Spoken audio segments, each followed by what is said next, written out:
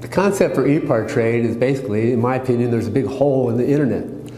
So the internet started many years ago, but there's never been an online business community for racers on the World Wide Web. The need for ePartrade is actually quite obvious. Basically, people in the business of auto racing need a place online to hang out and get their problems solved. It's extremely simple for a buyer or for a supplier to interact on the platform. The first thing you need to do is sign in, which is free. And the second thing is, when you see a product that you're interested in, all you need to do is click on request more information. If it's a company, you click on request more information, and then from there, it is forwarded directly to the buyer or to the supplier. You can go to ePartrade.com, you become part of a community of businesses in racing, and it makes sourcing products much easier than just on the internet or using Google. At ePartrade, there is no e-commerce. It's literally a connection just like at a trade show. So now, any time of the year, a buyer could reach out to a supplier through an email. More than that, it's a place to go just to keep current every day. So it's a good place to start your workday in your racing business or in your offices of your professional race team. And you know you're current when it comes to new technology, industry news, technical papers, technical videos, all of that and more. We're not looking for a million hits per day. All we want is people who are really the volume buyers of racing products in the racing industry to be part of the little world of ePartrade. We have racing businesses participating from around the world.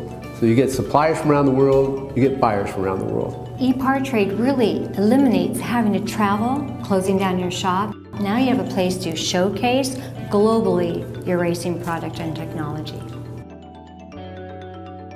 Good morning from California, and welcome to Race Industry Now, the technical and business webinar series from ePartrade, presented to you by ARP and Performance Plus Global Logistics. I am Francis Cassavignan, the founder and CEO of ePartrade, the global platform for the performance and racing industry. This is episode 238, and we're going to be talking with Joe Marco from HMS Motorsport about safety issue in racing. With me this morning are Judy King, the co-founder of ePartrade, and Mr. Brad Gilly, our terrific host. Judy? Thank you, Francis. Good morning, everyone. And I was lucky enough to see Joe in North Carolina 2 weeks ago at the Speedway for Women in Motorsports. But I just want to share with everybody, you are welcome to register for Race Industry Week now. Out there, we confirmed Cal Wells, Justin Marks, Marcus Smith. I mean, it's just a who's who. Mark Rushbrook, Ed Pink. So we're excited. We have a great panel. So make sure you register now. You just need that one link for all week long. So I see Joe coming on board. So off to you, Brad. Well, thank you, Judy. And thank you, Francis. We really appreciate that. And really looking forward to today. This is going to be a great topic, especially considering how, especially recently in racing, we've seen a lot more concern about safety and, the conversation ramping up, which it never goes away and it never should. But obviously, with some recent events, we'll definitely talk about those and more. The title for today's webinar, Recent High-Profile Motorsport Crashes and Fires, Let's Improve Safety Now. And our panelist, Joe Marco, the owner and president of HMS Motorsport. And Joe, welcome. I hope you're doing well today. Doing great today. Hopefully we're connected here good. I think you can see me and hear me. Yeah, we really want to talk about a few basic things. I mean, obviously, we have Jordan Anderson's situation. We've had, Kurt and Alex Bowman have been sidelined. That's in the professional side, but every day at many, many, many tracks around the country, we see drivers that are involved in incidents that are fire related, that are impact related. And those are guys that need to go to work the next day. And racing is a hobby. It's not their profession. So, I think it's important that we really address some of these issues and how you can better control things in fires, on how you can, deal with, the right safety attire, the right impact things. So we're going to kind of address and try to talk about all those things. I think the first thing, though, we'll start with would be, fires. Fires are one of the worst things that you can deal with. They're one of the most unsettling things if you're a racer that you shall face. And so I put together just like 3 little short snippets of some videos from some fires recently. So I'm going to put that video, I'm going to share my screen here. And I'm going to put this video up here. No, that's not that one there. Wait a second here. Where's my video there? Oh, great. I must have closed that. I'll tell you what, while you're finding the video, let me take this as an opportunity to remind folks that if you have a question for Joe or about our topic, you can always type it into the chat and we'll get as many of them as we can. And we see your screen now, Joe. Okay, good. All right, so I've got 3 videos here. I've got a little snippet from Dale Jr.'s crash out in California with a Corvette when he was sharing a car with Boris. If any of you've seen the Dale's podcast recently, he had Boris on and they talked about that. And it was a pretty, eventful situation. It was several years ago. Then the second one is Jordan Anderson's recent crash at Talladega. And then the third one is Colette Davis, who was doing a drifting event at VIR a month or so ago. So I'm going to play these just so you can kind of see what we're talking about. Trail on the ground and runs the length of so this is Dale Jr. Fire popped up in the car. He had probably 10, 12 seconds that he was in the car. It just, boom, it just went up in a flash. The car appeared to be completely demolished. You see how much damage there is to the car. He kind of rolled out of the car. They brought him out to the hospital and he had some injuries, and I'll talk about that. This is Jordan. Now, Jordan was in that car for probably 19 or 20 seconds from what I can, get from watching the video, from the time that the push started to the time that the car comes over, slams into the wall. He kind of pops out there. Fortunately, he was luckily just kind of hit at the same time. Then this is the Corvette. If you watch the bottom of the thing, you can see the fire pop up, an oil line popped out.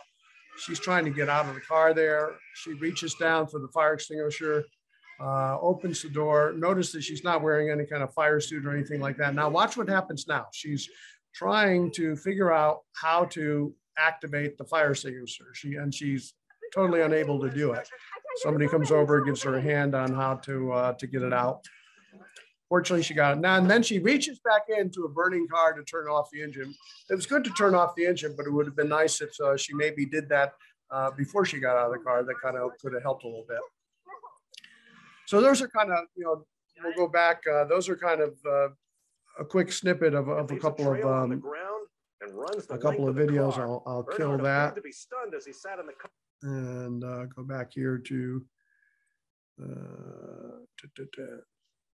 close my screen. There we are, back. Okay, so let's talk a little bit about fires. So the first thing is that a lot of fires can be prevented with the proper installation of the fire system. Fire systems nowadays are very advanced. They're not that difficult to install. Most of them have the ability to put in several nozzles that are in various different directions. So for example, there are 3 parts of the car that you're trying to protect. There's the, or not protect, but to control, and that's a fire in the engine compartment, which is very often, especially turbo cars, you have an oil line pop off or something like that. You can have a fire that's not even a result of an impact. It can be just, a mechanical issue that creates a fire. Then obviously wherever your fuel cell or gas tank is, it's good to have a nozzle back there. And the third place is in the cockpit. Now, you have a couple of ways you can activate a fire system. It can be done either manually, or it can be done with an electronic or with an activation through like a glass tube that absorbs the heat. And once it gets to a certain level, that glass pops and it activates the extinguishing coming out. That's the best thing. And in most cases, you can have a system that does both. So you can have the system that will automatically fire by setting off the sensor at the end of the nozzle. And then you can have a system that you can manually pull or push a button to activate the system. SCCA and some of the series require a manual activation outside of the car, like on to the front, just on the front left. And there'll usually be a fire symbol that's stuck on the car that will indicate to a safety worker where it's going. But in any case, you need to be familiar with what your fire system is, and you should think very carefully, that you could have a fire in all three locations. Obviously, the one in the cockpit for you to get out is the most important. But if you, as you saw in those videos, a fire can consume the car rather quickly, and you really should have an extinguishing system that hits all of the critical points. Now, if you have a manual system to activate you should practice on getting to that. You should be able to reach it while you're belted in. You should be able to know where that is. You should be able to find it with your eyes closed, because you may not be able to see because of smoke or whatever else, which I think helped a little bit. I think that was an issue in Jordan's car. The car was completely filled with smoke. He had no way to be able to see, what was going on. So you need to practice being able to see, where that equipment is. The one thing that I found, especially in club racing, and it could be in professional racing, most fire systems have a pin to prevent the system from accidentally firing while you're working on the car and the car's in the shop. You need to make sure that that pin is pulled before the event starts. And so you should have some process or some procedure that you follow on a regular basis to make sure that you've activated the fire system before you go out on the racetrack. I've seen a few incidents where there has been a fire and the system doesn't fire either manually or automatically because nobody pulled the darn pin on the extinguishing system. So that's a really, really, really important thing to do. And then the third thing to look at is what kind of extinguishing are you using? The traditional and the least expensive solution is a AFFF foam type system. The foam system can work, pretty good, reasonably good, as long as it's directed in the right way. But a foam system also leaves a significant amount of residue, both in the engine compartment, wherever it goes off below the car. It makes it more difficult to clean up. You'll find in most NASCARs and a lot of other racing that Novec, which is a gas-based system, we don't use Halon anymore. Halon is too dangerous for the environment. Then it went to FE36, and now DuPont's latest gas extinguishing is Novec, which is what you'll find in most professional racing. And the Novec is great. I mean, it will give you maybe a little bit of a sore throat, but it's not that toxic to breathe in. But it really does an excellent job in extinguishing the fire and the flame and kind of starving it out very, very quickly. So looking at what system you have, knowing how your system works, and directing the nozzles to where the fire most likely is going to be. And most systems you can have 3, 4, 5 nozzles depending on what you're doing, depending on where you expect the fires to go. I would say, if you don't mind, if I could jump in, you had mentioned you were talking about SCCA and some regulations and all of that. And I know after talking about Jordan Anderson's fire and talking about some of the NASCAR regulations, that the interior cabin one is really optional. You could have it as the automatic system, or you could have it to where it is the driver system. And look, in a situation like that, obviously Jordan was thinking about a lot of things like getting out of the truck and not necessarily pulling his fire extinguisher and everything that was going on in that moment. As far as regulations go for in the cabin, Joe, do you look at this as something that definitely needs to be revisited with all sanctioning bodies and what they do in that moment? Or is there a legitimate reason to not want something in the cabin, especially if people worry that these systems could potentially go off accidentally? Maybe if there's a myth there, if you could clear that up. Yeah, I mean, I think there's never a disadvantage to an automatic firing system. Now, if it's a an AFFF foam or something that might put some material, I'm not sure exactly how that fires in the cockpit. I mean, it covers the fire area, but I don't know if it would put something up in your face. But an automatic firing system, if it's installed properly, is going to be better in every case. And I frankly don't understand why you wouldn't want it. Some people might say, oh, it's extra weight, it's another nozzle, it's another thing that I could break in the shop, which could cause a problem. If you have the pin in the system and you break the nozzle, the automatic activation thing at the end of the system, you may not know it, and that could be a problem. So, I mean, there are a few pluses and minuses. If you do an automatic activation system, it's kind of basically a glass bulb that's at the end of the nozzle. And if that bulb gets destroyed or broken or damaged while you're working on the car, you're not out there, yes, it could be a problem. So, with any system, there are pluses and minuses. There's safety. There's taking care when the car's in the shop, and sometimes when cars are in the shop, people don't take as much care maybe as they should.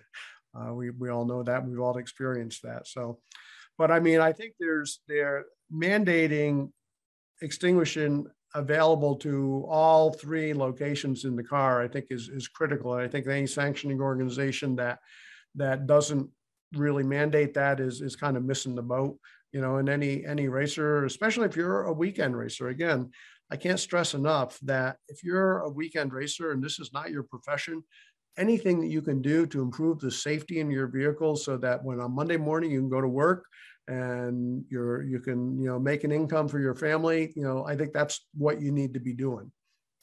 So now let's talk a little bit about the next part of fires, and that's clothing.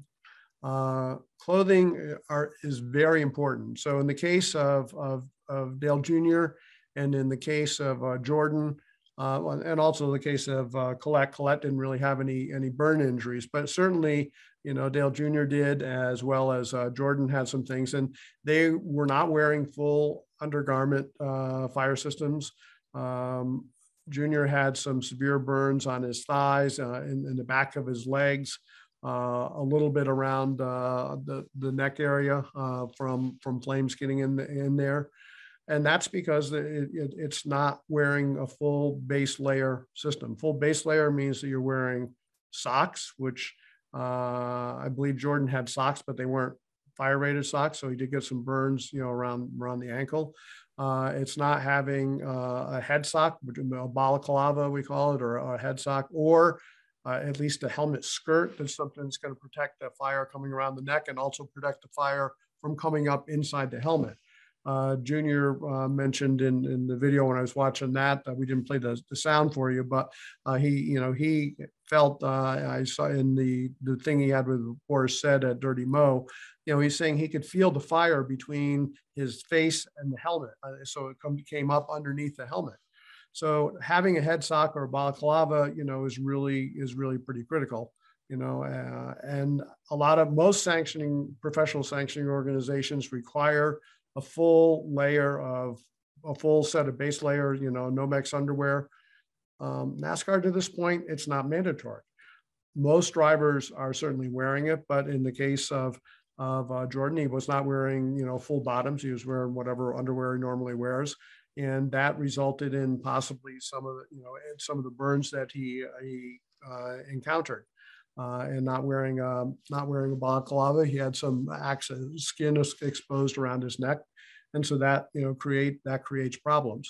So having a full set of base layers, having a full suit, without the 2-piece suits that some people might choose in local circle tracks to wear, it's not ideal because you can get, if the suit's not fitted properly, if there's a little bit of space between the 2 pieces and you're not wearing full base layers, you might have some exposed area that could create a problem. And then another thing is make sure that your visor is locked. You get into an impact, if your visor is not locked down, the possibility of it flipping up and then exposing yourself to more smoke and more fumes than you might otherwise do, and exposing yourself to fire is something that's there. So it's really important that your visor is locked. A lot of the new helmets, especially the F1 type helmets and stuff, have very specific regulations for how that visor needs to lock. Unfortunately, a lot of the helmet manufacturers now are changing the way visor locks work to make it more secure. The Schubert helmet and the Stilo helmets, they have a 2-stage visor. So you have like 1 click to leave a little bit of air coming in, which is okay. It's not perfectly ideal in the desire of a fire, but then they have a 2nd click, which gives a really tight seal to prevent any kind of flames or fires that might be coming in. Yeah, So. Alex Bowman's crash at Texas, and I know we'll talk a little bit more about that. You can actually see his helmet visor pop up when the car backs into the wall. Right. And I mean, the new FIA standards, like so we'll talk about that a little bit later, but there's a kind of a Schnell 2020 FIA 8859 standard, which is what most of the helmets that we're going to wear, unless we're in the top level racing. And then there's the 8860 standard, which FIA has, which you'll find a lot of the NASCAR drivers, all IndyCar drivers, all IMSA drivers are required to run the 8860. And those all have this much more secure visor lock, which FIA requires that it will take an impact from the side or different impacts from different angles, and still is required to keep that visor in a down position. So, you know, and that's a pretty important thing, especially in a fire type situation. So we're talking a little bit about, you know, wearing. Oh, also, if you have a balaclava on, if you have a mullet, or if you happen to be a woman with longer hair, or a guy with longer hair, or Corey LaJoie, who has really curly big hair, he needs a head sock or he needs a helmet skirt. And ideally, if you have really long hair, a balaclava is probably going to do better, so that all your hair is contained, because hair is one of the most flammable things that you have on your body, that could light up and really, you know, create a problem for you. So you want to be careful to make sure that all parts of the skin are exposed, are you know, free from exposure. And we'll talk a little bit about suits and stuff in a minute. The next thing relative to a fire is, what is your exit strategy? And this is probably the most important thing for anybody who's in a race car. First thing is, can you get out of the car through the window with your helmet on? In some of the newer sports cars, like some of the later Camaros, maybe the BRZ FRS, some of those cars, if you have you know, some size helmets, you may not be able to fit the helmet through the window. You need to know that. And then you also need to know how to get out of the car from either the left-hand side of the car or the right-hand side of the car, because you may find yourself on the side, you may find yourself upside down against a wall. You may not have the driver door, may not be accessible. So you need to be able to get out of your car from either side. You need to be able to release your seat belts, window nets, interior nets. If you have one, IMSA requires nets around the sides of the seat. You need to be able to release all of those things, not only with your eyes open, but also with your eyes closed. Because if the car is engulfed in smoke and everything inside the car, you're not going to be able to see that. That was one of the things that Dale Jr. mentioned in his Dirty Mo session, is that when he was initially kind of surprised by what was going on, and he realized he didn't know exactly how to release the window net because it was different than it was in his Cup car. So it's important that you really look at your car, you practice with your eyes open, you practice with your eyes closed, you practice going out the left side, you practice going out the right side, whether the door can open, whether the door, if you don't have a door, all those things are important. And you should be able to get out of your car within 6 to 7 seconds. A fire suit, an SFI 3.2/5 or 3.4/5 is good for 7 to 10 seconds. And then after that, it's not that the suit's going to go away, but you have much more risk of getting injuries because of the superheat that's coming through the suit and getting to the parts of the body.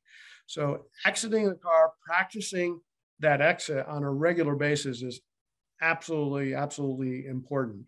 Now, drag racing has much different, they have a much higher suit standard for fire protection. We don't deal that much with drag racing, but the suits are some of them are quite heavy, but they have a much more time before the suit creates problems for you. And then so we talked about exit, we talked about practice. So all those things are really critical about fire. I don't know if we have some questions here about fire. Yeah, there are a few, and I'll just hit them in order here. John Evans says some series allow the safety pin to be kept in the system, making extra work to deploy the suppression system. I don't know if you have a comment on that. I can't understand that one. If the pin is in it, nobody's going to be able to release it in an emergency. Nobody's going to reach in and find that pin to release. Yeah. Yeah, I agree. What do you think about Element handheld fire extinguishers? They're awesome. I mean, we sell them. We actually distribute them. I think they are, you know, much better than probably most of the handheld systems that you're going to have in a car for like track days and for some things. Most racing organizations, if it's a full race thing, I don't know that they will take that in lieu of a fire system if they require a fire system. But from a realistic standpoint, you know, if you have one that's within reach that you can get to in the car, it's a gas. It goes off for either 50 seconds or you can get one that's 100 seconds. And they do an incredibly effective job with a gas that basically sucks the oxygen out and you know puts the fire out pretty good. And they are also good for A, B, C, K, for pretty much any kind of fire. So I've actually replaced all the extinguishers in my house, in the garage, and everywhere else with that particular system. Because if you set that off, and it works just like a flare, you pop off the bottom, you pop the thing off the top, hit it, and then you kind of hold it. It really will put out any fire, and it's not going to leave a residue. We had an SCCA autocross guy with a Corvette that had an oil line come off, and he actually set the thing off and rolled it under his car, and it put the fire out. And he was actually able to get going and run later in the afternoon again because it got the fire out immediately, didn't do any extra damage to the thing, that just, you know, flamed out. So I think they're an excellent thing. You know, a lot of times a fire, if you're a track day person and you put an element in the car, you know, the more likelihood is you're going to use it for somebody else's car. You're going to come up and it's something, I mean, it's probably the best thing that I've seen to use. You know, that throw one. I have a bunch of classic cars. I have not a bunch, I have 3, and I have one in every single one of those cars. And because I don't want to create damage, but I want to get the fire out quick. And that's a really excellent thing for that. I think BMW Club and a couple of other clubs or Porsche Club has allowed that as their extinguisher for track days. You know, the longer one is great for a gasoline fire in a pit lane. I mean, it's really something that I think is good. Put it in your hauler, you know, for something that's a great system. Because it's not a SFI or an FIA thing, it's not going to take the certified particular device. It's not going to take the place of an actual fire system that's required in the car if you require a system. Okay. And another, Dina Paris says, in drag racing, many times the issue is if it's not mandated, people don't bother. I create racer safety awareness on my social media accounts, and I see it often. You know, Joe, I don't know really where we are today in some of the rule books with various sanctioning bodies. It seemed like in the past, some of the sanctioning bodies were, I don't know if they were more hesitant to put in stricter safety measures in their rules or just left that up to the individual racer. But you do see that all the time. Like you said earlier, hey, if it's extra weight, I don't need it in the car. But you know, for me, I've always said first money should always be spent on safety, but people don't always think that way. Should sanctioning bodies force it more?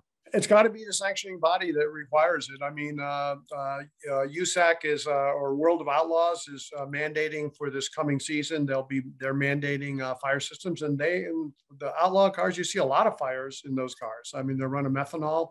The thing with methanol is you can't even see the fire. It glows, you know, white. It doesn't glow red. And so that can be a real problem. And you can watch videos all over the YouTube to see what's going on. So getting that fire out as quickly as possible. But yeah, I mean, I hear teams saying, yeah, well, we'll put it in. You know, if the sanctioning body doesn't check the systems to make sure that they're charged, you know, it can be a problem. I mean, you know, I've heard the argument that, well, we're not going to mandate it because the teams are not going to make sure they work and we don't have the personnel to police it. You know, weight's always an issue. You know, people don't want to run the extra nozzles because it's a little bit extra weight. And if you run it, it might be low in the car. So therefore, you know, or it might be higher in the car. So it's, you know, people care about grams in some of the racing series, certainly. So that's not an excuse, because if you have a driver that has to sit out several races or worse, or if you can't drive to work on Monday, you know, what's that worth? I mean, and so find some other, you know, have the driver lose a couple of pounds, and then you can make up for the difference in the weight of the fire system. Yeah, well said. Well said. All right. Those are the last questions we have about fire. So okay. So let's talk next about safety attire. So basically, I recommend, I already mentioned earlier that you should have I recommend a one-piece suit over a two-piece suit, because a two-piece suit, depending on how you're moving or whatever, can allow flames to get in between. Be careful with embroidery that you add and graphics that you add, because we had an issue a few years ago with graphics on NASCAR suits, where this printed graphics were becoming much more popular. We had some suits with a lot of graphics, and they did a test on it, and they found out that the graphics were very flammable. So there are ways to have graphics that are printed that are done with a flame resistant cover over top of it. And that's actually required for the SFI 3.4/5 suit and the FIA suits of a similar kind of requirement. And what that requirement is, the graphics are supposed to be put onto the suit before they're delivered. And the manufacturer is supposed to take pictures of it and verify that, hey, these are the graphics that we've put on it that are with the proper Nomex thread, they're with the proper covering over the vinyl graphics. But if you just take your suit to the local place, if you're going to do embroidery, make sure that at a minimum they're using Nomex thread, because if not, that thread's going to catch fire. And if you put a big graphic of embroidery in your suit and it's not Nomex, you now have violated the suit. The threads can catch fire, it can go through, and you create a greater risk to yourself for that. So you want to be careful, where you take a suit to. Is the embroidery being done with Nomex thread? Printing, there are very few places that have the technology to print graphics and have it fire rated over top. So if you're going to do that, I don't recommend it. But if you do it, make sure that the graphics are not so large and not so encompassing of the suit, because be aware that they could catch fire and they could create an additional problem. Make sure you have the full base layers, including socks. It's if a regular non-Nomex sock or a non-fire rated sock is going to disappear very quickly and create a problem, or maybe exacerbate the problem by catching fire sooner. Make sure that your gloves have a nice elastic band around the top, and that you wear them so that they're up your sleeve and the suit goes over top of it, so that you have no way for fire to get inside that. We already talked about long hair and stuff. That's important. And make sure that your visor is down and locked. So that's the first thing. We talked about exit strategy, so that's a good thing. Let's talk a little bit about cooling and hydration, because we're talking about safety, and we're talking about things. If you don't have the right cooling and the right hydration and the right base layers, you're going to be much less focused on what's happening, more thinking about what's going on. The first thing that people think is, if I put on these base layers, I'm going to be really hot. All this extra clothes, that's going to make me hot. Well, yeah, if you're walking around the paddock, you're going to be uncomfortably warm. But when you get in the car and you start to sweat a little bit, those base layers are going to wick the moisture away from your body, and they're going to dissipate it out of the suit. Suits will dissipate moisture through the suit. The base layers will bring that moisture off of the body and will put it out to the suit. Now, there's two things that's going to do. First thing is it's going to keep you cooler once you start sweating. Second thing it's going to do is that moisture coming away from the body, if your suit gets heated in a fire for 7-10 seconds, that's superheated. And what that's doing is it's taking any moisture that's underneath the suit outer layer and anything that rests against your skin, and it's going to create a steam burn. So if you're wearing cotton boxers or a cotton t-shirt, what's going to happen is that cotton does not put that moisture away. It does not wick the moisture away from your body. It keeps it against your body. So even though you're protected with a suit from the fire, that cotton is going to be superheated, and that moisture in the cotton is going to then create a steam burn against your body. So the flames have not gone through the suit. The suit's done its job, but you're going to end up with a nice burn, and it could be a very severe burn, such as Junior had, such as Jordan had in some of the areas, which is a result of the of the moisture against the body, the suit being superheated, touching the skin, that's what creates the burn. Now, if you wear polyester underneath the suit, that will also get superheated. And then what you're going to be doing is you're going to be peeling plastic off your skin very painfully. So, you know, a nice Under Armour shirt that's made out of polyester or something, that's like the worst thing you're going to do. It's going to heat up, it's not going to wick the moisture away. It's going to heat up and it's going to actually stick to your skin. So when you're in the infield care center or the emergency room, you're going to have a very painful experience of removing that. So no cotton, no polyester, full base layers with nothing underneath the base layers. Okay. And that's what you need to be wearing when you're at the track. Anything less than that, you're going to be hotter. So now the base layer, because it's wicking that moisture away from your body, that's going to actually keep the heat down while you're racing. So it's going to maybe reduce your heart rate. It's going to do that. And we'll talk a little bit about that when we talk about cooling and things. So it's really important that you look at the way you're wearing the clothes.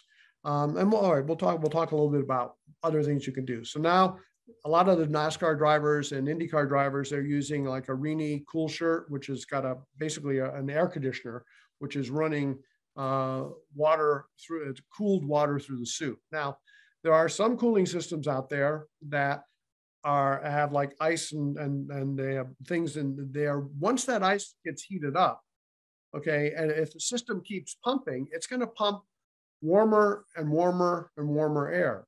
You want to look for a system that has an automatic shutoff, first of all. There are systems out there that from manufacturers that have basically like an air conditioning system that's cooling liquid. And some of them will shut off automatically if there's a problem with the system. So it's not rotating. So therefore, it's not going to heat up any more than what your body temperature is. But if you have a system that's continuing to flow that liquid and the cooling is not happening to that liquid, that could become a real problem. And there have been drivers that have reported issues, that have happened like that. And you can actually, you got 150 degrees or something, which is the temperature in the car, that could be, a real problem. The other thing is that these cool shirts and things like that, you need to start them before you get in, when you get into the car immediately before you start racing. You can't say, okay, now I'm heating up, now I'm going to turn it on. Okay, that's not, because it's not going to go through the proper process. You've already heated up any fluid that's already in the shirt and stuff, and now it's an issue to do it. So you want to make sure those things are started. You want to make sure that if you have a system that uses ice in it, that you can get to the shutoff so you can shut the system off if you need to, if it stops providing the cooling. Now, doing the proper cooling, and now base layers, we actually, I'll do a little plug for something. I try not to do commercials or anything, but we have a base layer called Walero.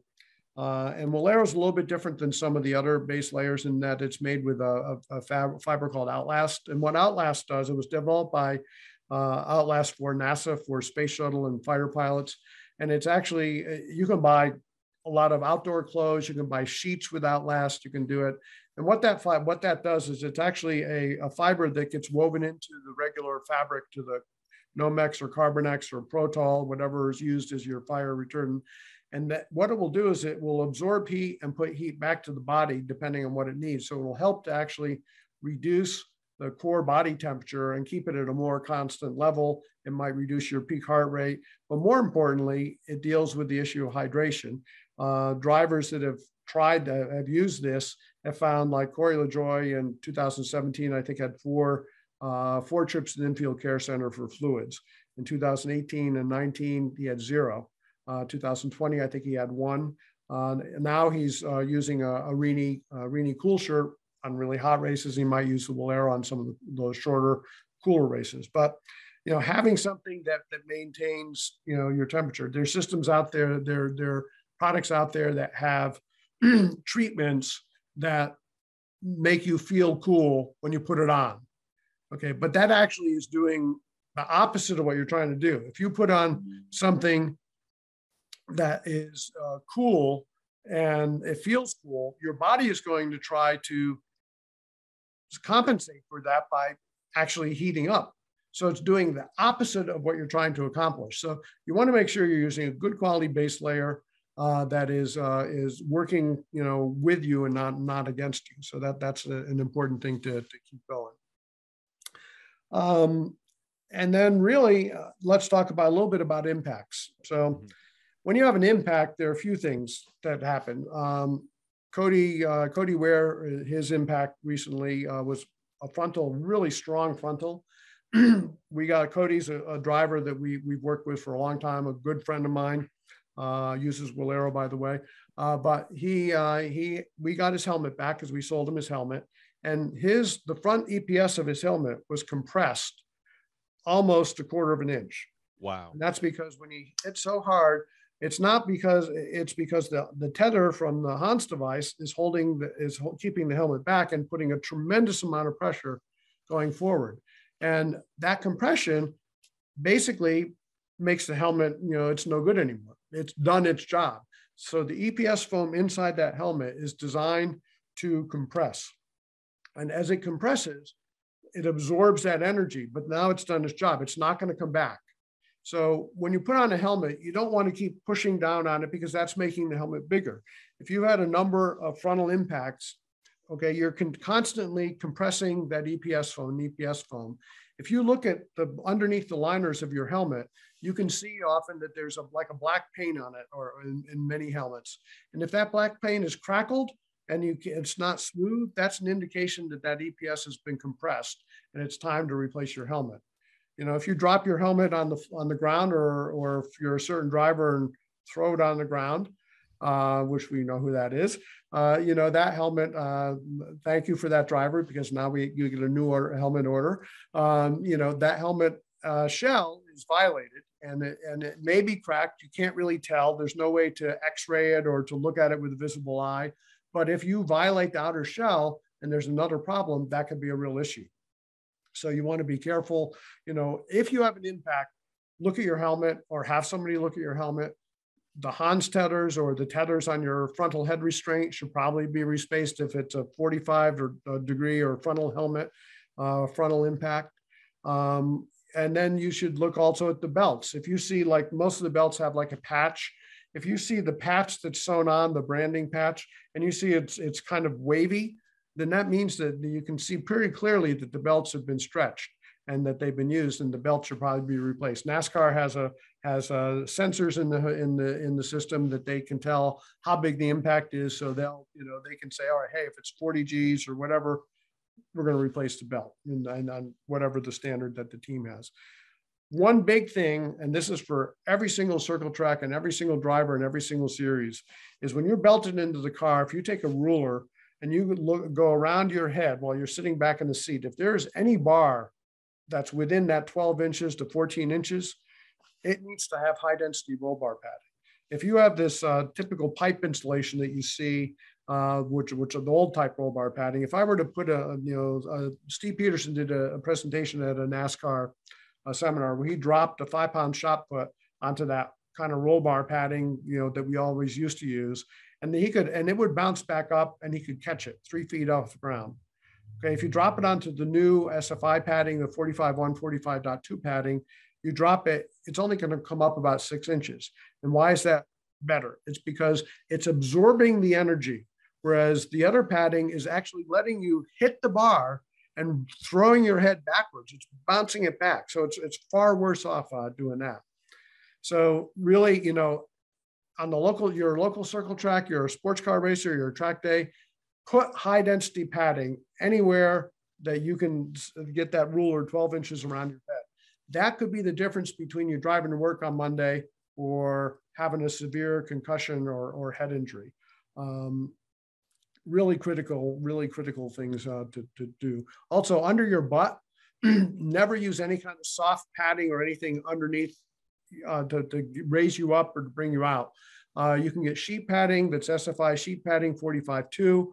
You can cut it out to whatever shape. You can use that to put under the seat. NASCAR now requires a minimum of 3/4 inch of high density padding underneath your butt. You're better off with an inch to 1.5 inches because that will help in the event that the car kind of goes into something, comes up, and then drops down. that'll give you extra protection for your spine. So really important. So I think we covered a little bit of all those things. Hopefully, you've all seen there. I mean, there might be in time for if there's another question or two, but I think we're getting pretty close to our 45 minutes. We are. Yeah, I do have a curious question about helmets. Sure. Just simply because, look, we see some really cool looking helmets and some great designs on those helmets. And to get to there, a lot of times the painters end up disassembling them in some form or fashion to be able to, make it look like it does, and obviously reassembling that. What do people need to know in that process? Well, what we do is we actually send the helmet to the painter for the driver disassembled for the most part, or as much as possible, and then we get it back and we reassemble it. It's really important if you have a radio, somebody install radio equipment or whatever, that they know what they're doing, because we get helmets back from various people, whether they do it themselves or somebody who's less experienced, and they've, the cheek pads have been cracked. They've carved out spaces for electronics and stuff that's reducing what the effectiveness of that EPS. So it's really important that painters, and the good painters are pretty experienced in this now, but we try to have as much reduce what the painters are putting back together. We'd like to get the helmets back, reassemble them, and make sure it goes out to the customer. But if you do it, make sure that you don't, lift the cheek pad up. Make sure that when you get the helmet back from the painter, that the cheek pads are solid, they're intact, that they're properly placed. It's really important. And I have to say, the painters have gotten a lot better. We worked with a lot of the painters, and we kept telling them, so. Good. That's wonderful. And one quick final question too, because sometimes someone might buy a race car from someone and they go race it, and they might look at the tags on the seat belts and say, oh, wow, these are only a year older. They're within spec. But realistically, unless you were the one who installed it, who used it, and all of that, even if it's within its time frame, what would you tell them? It really depends. I mean, if it's a garage clean track car and the belts are in date and they look like, you have to inspect it. I mean, if you inspect the belt, there's no fray marks. There's nothing that looks like it's been run through the adjuster too many times. If you look through every place where the belt passes through, if there's any indication whatsoever that the belt is shown any signs of wear, or worse, if there's any little cut or nick or anything in the webbing, that can, that's a clear sign that you should do it. If you don't, the waviness on the shoulder belts, things like that. I mean, you can reasonably inspect the belts, to do it. Now, if it's a dirt car and it's been out in the mud and the stuff like that, you got to be a little bit more careful, because it's harder to tell. The belts get dirty. Most of the belts, fortunately nowadays, the slightly more expensive belts are polyester, which is much more resistant to dirt and grime, and you can wash it actually with a kind of a soapy water and rinse it off. Nylon webbing is not so great. You really should try to get polyester belts if you can. Nowadays, they're not that much more expensive, any more expensive than a nylon belt, but they're way more resistant to battery acid and water and rain and whatever else you might throw at it. Wow. Very informative, Joe. This has been fantastic. And I know you and the folks at HMS Motorsport really are at the forefront of this. So we appreciate you sharing all of this with us. Yeah, great. I love doing these things. Well, thank you very much, Joe. You have so much expertise and so much, experience as well to share with the industry. So we really appreciate. And we pushed actually your Valeros product back on the homepage of the ePortrait platform, as well as the ONS device. And so thank you very much for watching us today. This webinar has been recorded. It will be posted later on the ePortrait platform, distributed through our newsletters and social media channels. We will be back next Wednesday for our last episode of this season, 239, and we're going to be talking counterfeit, which is actually a big issue also in safety. And so we have some high level people, including a very strong lawyer and a good friend of us, JC Conchaldi, the founder of AEM, that have been fighting this very important issue. So this will be the last episode of this year's season. We'll take a few weeks off to get ready for Race Industry Week. We'll be live for 5 days starting on the 28th of November. So thank you very much for being with us today. Thank you very much, Joe. And then Brad, we'll see you very soon on Race Industry Week. Thank you. Brad. Bye-bye. Registering on eParTrade is easy. To start, click on the Join for Free button on the homepage. First, search your company to see if it's already in our database. If you see your company on the list, click on it to select it.